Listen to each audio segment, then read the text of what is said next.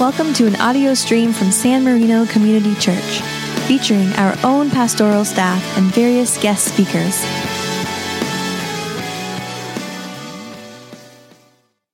Good morning. It is a joy to be with you today, and I want to begin simply by saying thank you. Thank you to each one of you in this congregation for the ways that you have supported my wife and I and our two children in our ministry in Egypt. We're very, very grateful for you, and thankful for your generosity, both of spirit and of support. And if you ever find yourself in the coming days reading in the newspapers headlines from Egypt, and occasionally we do generate headlines, please take a moment and pray for the country. Pray for the Christians, the students that we work with, and the leaders over there who are trying to be light and salt in the name of Jesus Christ. We turn now to the New Testament, to the book of Acts, verses 1 to 13. Listen to the word of God. When the day of Pentecost had come, they were together in one place. And suddenly from heaven there came a sound like a rush of violent wind, and it went to the entire house where they were sitting. Divided tongues as of fire appeared among them, and a tongue rested on each of them.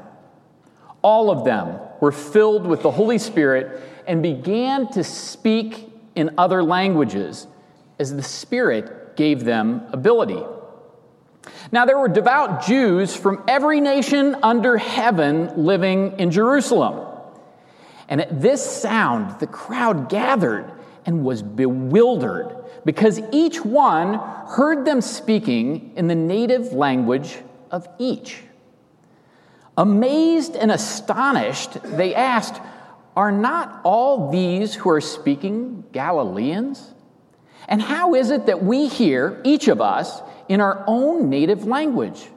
Parthians, Medes, Elamites, and residents of Mesopotamia, Judea and Cappadocia, Pontus and Asia, Phrygia and Pamphylia, Egypt and parts of Libya belonging to Cyrene, and visitors from Rome, both Jews and proselytes, Cretans and Arabs, in our own languages, we hear them speaking about God's deeds of power."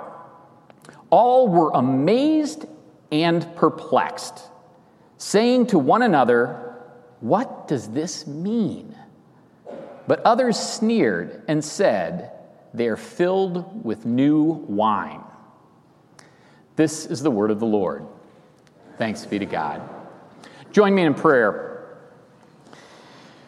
Gracious God, let the good news come now, not only in word, but also in power and with full assurance through your Holy Spirit. In Jesus' name, amen. When I heard from the office here that I was going to have the chance to speak on Pentecost, I actually had tremendously conflicted feelings. On the one hand, I get to be a missionary to Egypt who comes here, and I was given probably the only New Testament text possible where we have Egypt, Libya, Arabs, Cappadocia. We got all the all-stars. I get to talk about my area of the world. So that was really exciting. But it's also a verse that I struggle with a little bit because I spent the last 20 years trying to learn Arabic. And I'm told that the first 50 years is the hardest, so I'm clinging to that promise. But it's hard to preach on a verse where these guys just get language with no blood, sweat, and tears just coming from heaven in a second. And I get to talk about it today. So I have conflicted feelings. But at the same time, I want to stress how exciting this is. And how exciting it is to me that I get to preach on this verse, the Pentecost verses, on the same day as we have communion. Because I think we learn something about what it means to be Spirit-led people as the Church of Jesus Christ. The story is an interesting one and a familiar one, but we start out, and in the first verse, we learn straight out, they were all together in one place. So the first part of the story is that all these Christians who have just seen the risen Lord, they've seen it post-resurrection. They're both inspired by what they've seen in the risen Christ, but they're also fearful. They're clinging to understand, what does all of this mean? So they gather together. Day after day, they gather together seeking God's leading.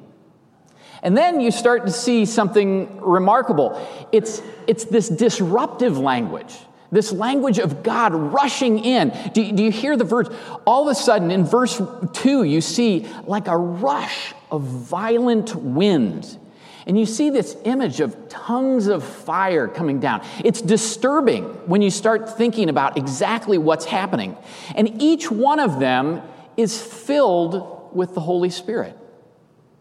Is filled with the Holy Spirit, but not just for their own sake, is filled with the Holy Spirit in a way that gives them the ability to proclaim in a different language the deeds of power of God.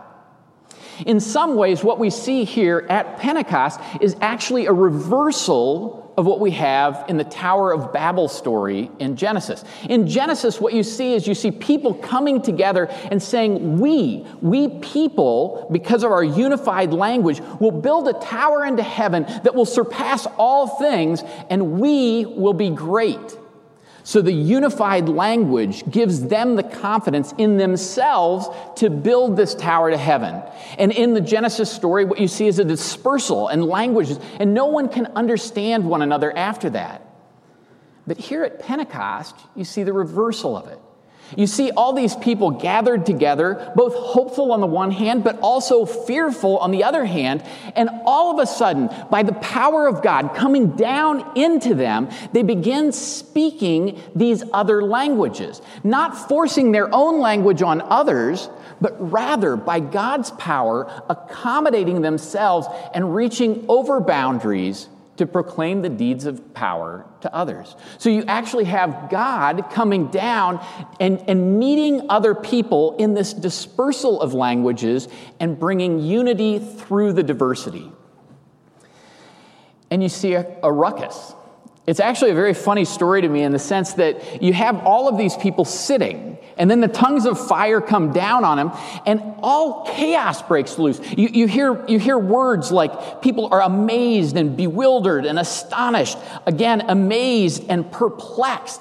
And it creates such a ruckus that people begin coming from all around.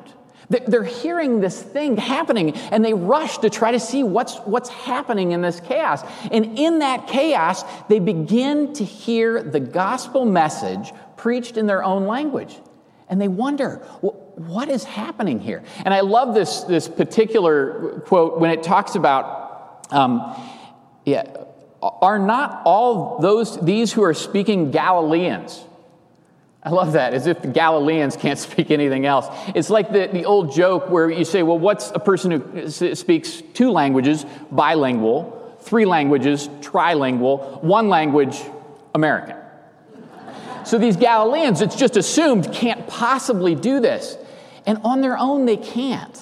But what you see is, by the power of God, people hearing this gospel message and responding to it for the first time. But even at Pentecost, even at the day where you see these tongues of fire come down, a mighty wind rushing out, everybody's doing these amazing feats and hearing the word of God proclaimed in power, even then, there were people who were doubting. It was insufficient. There were people who said, no, this is not going to work for us. And I love it, actually, that the verses that we stopped at, the last verse I read, but there were others who sneered and said, they are filled with new wine. So the end of our gospel reading today is basically an accusation that the church was drunk that day.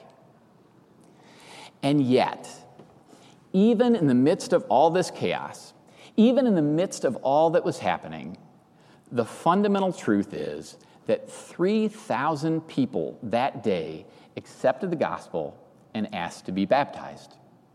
3,000 people. As I reflect with you today, I want to think about three basic points of our story. The first one is about the importance of community and gathering together. The second point is about God's agency and action in our world. And the third point is, where is the focus of our ministry?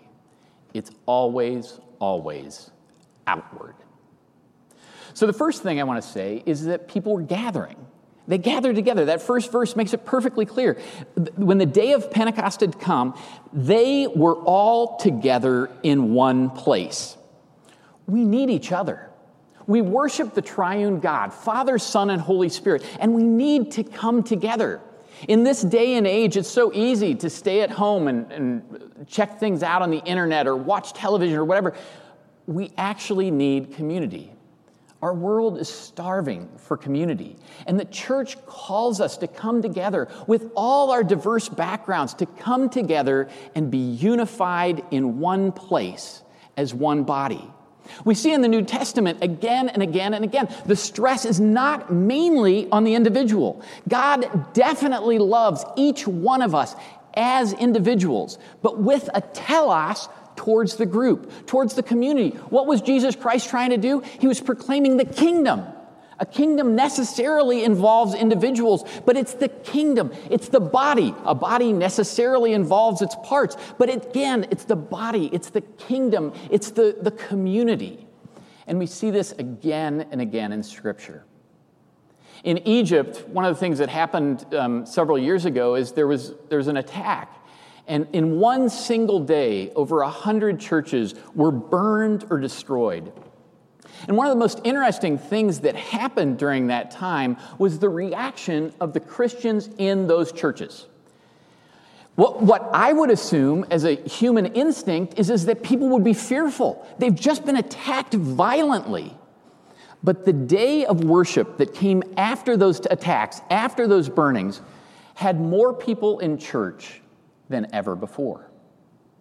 They needed to be together.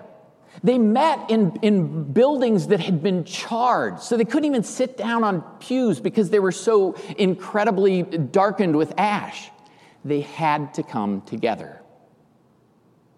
The second point is that God is the agent in Pentecost. I love this story because what we see is we actually see all of these people who are struggling, like you and I, struggling to come up with the best strategic plan. What are we going to do together? But it's at that point that God is not the audience, but the agent who steps in and acts on behalf of others. I think so often we try to think of ourselves as the people who are going to do things for God. I think if we read the Bible again and again, and Pentecost is no exception, God often works in spite of his people rather than because of his people. God is the agent at Pentecost.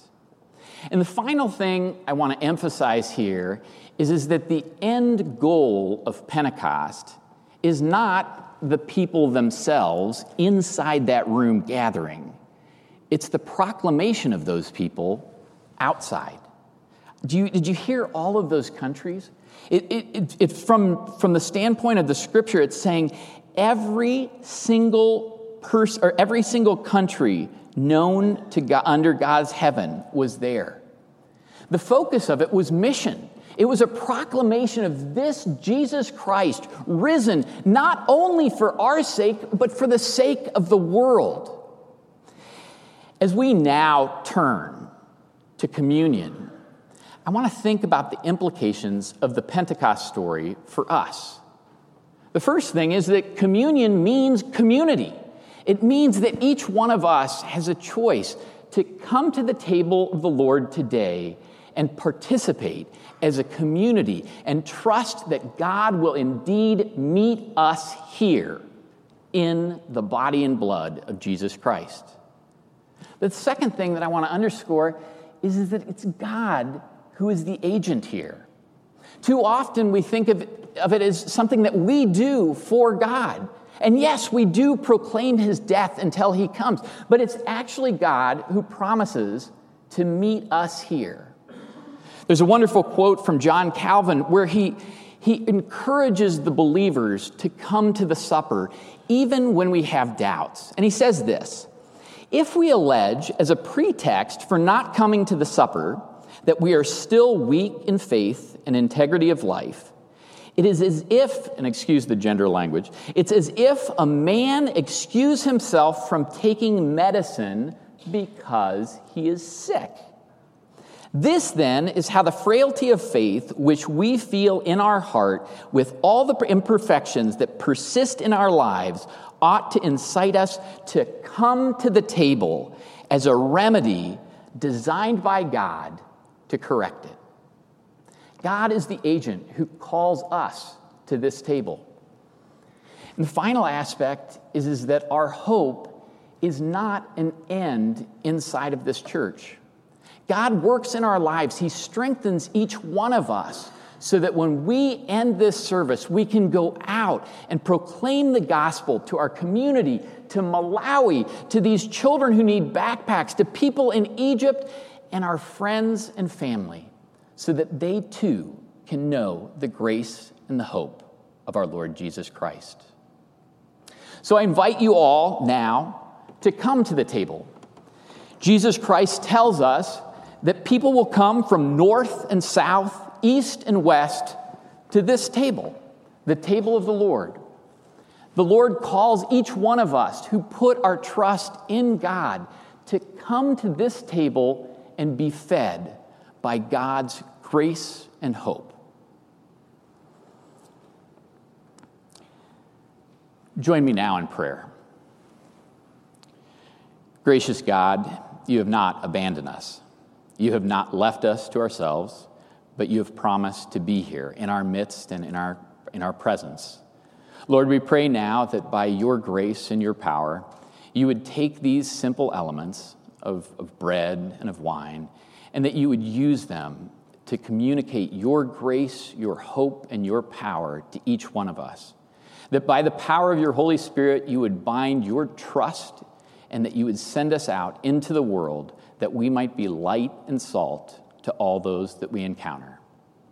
Lord, we thank you for your presence here, and we ask that you would do all these things in the name of Jesus, who is the Christ.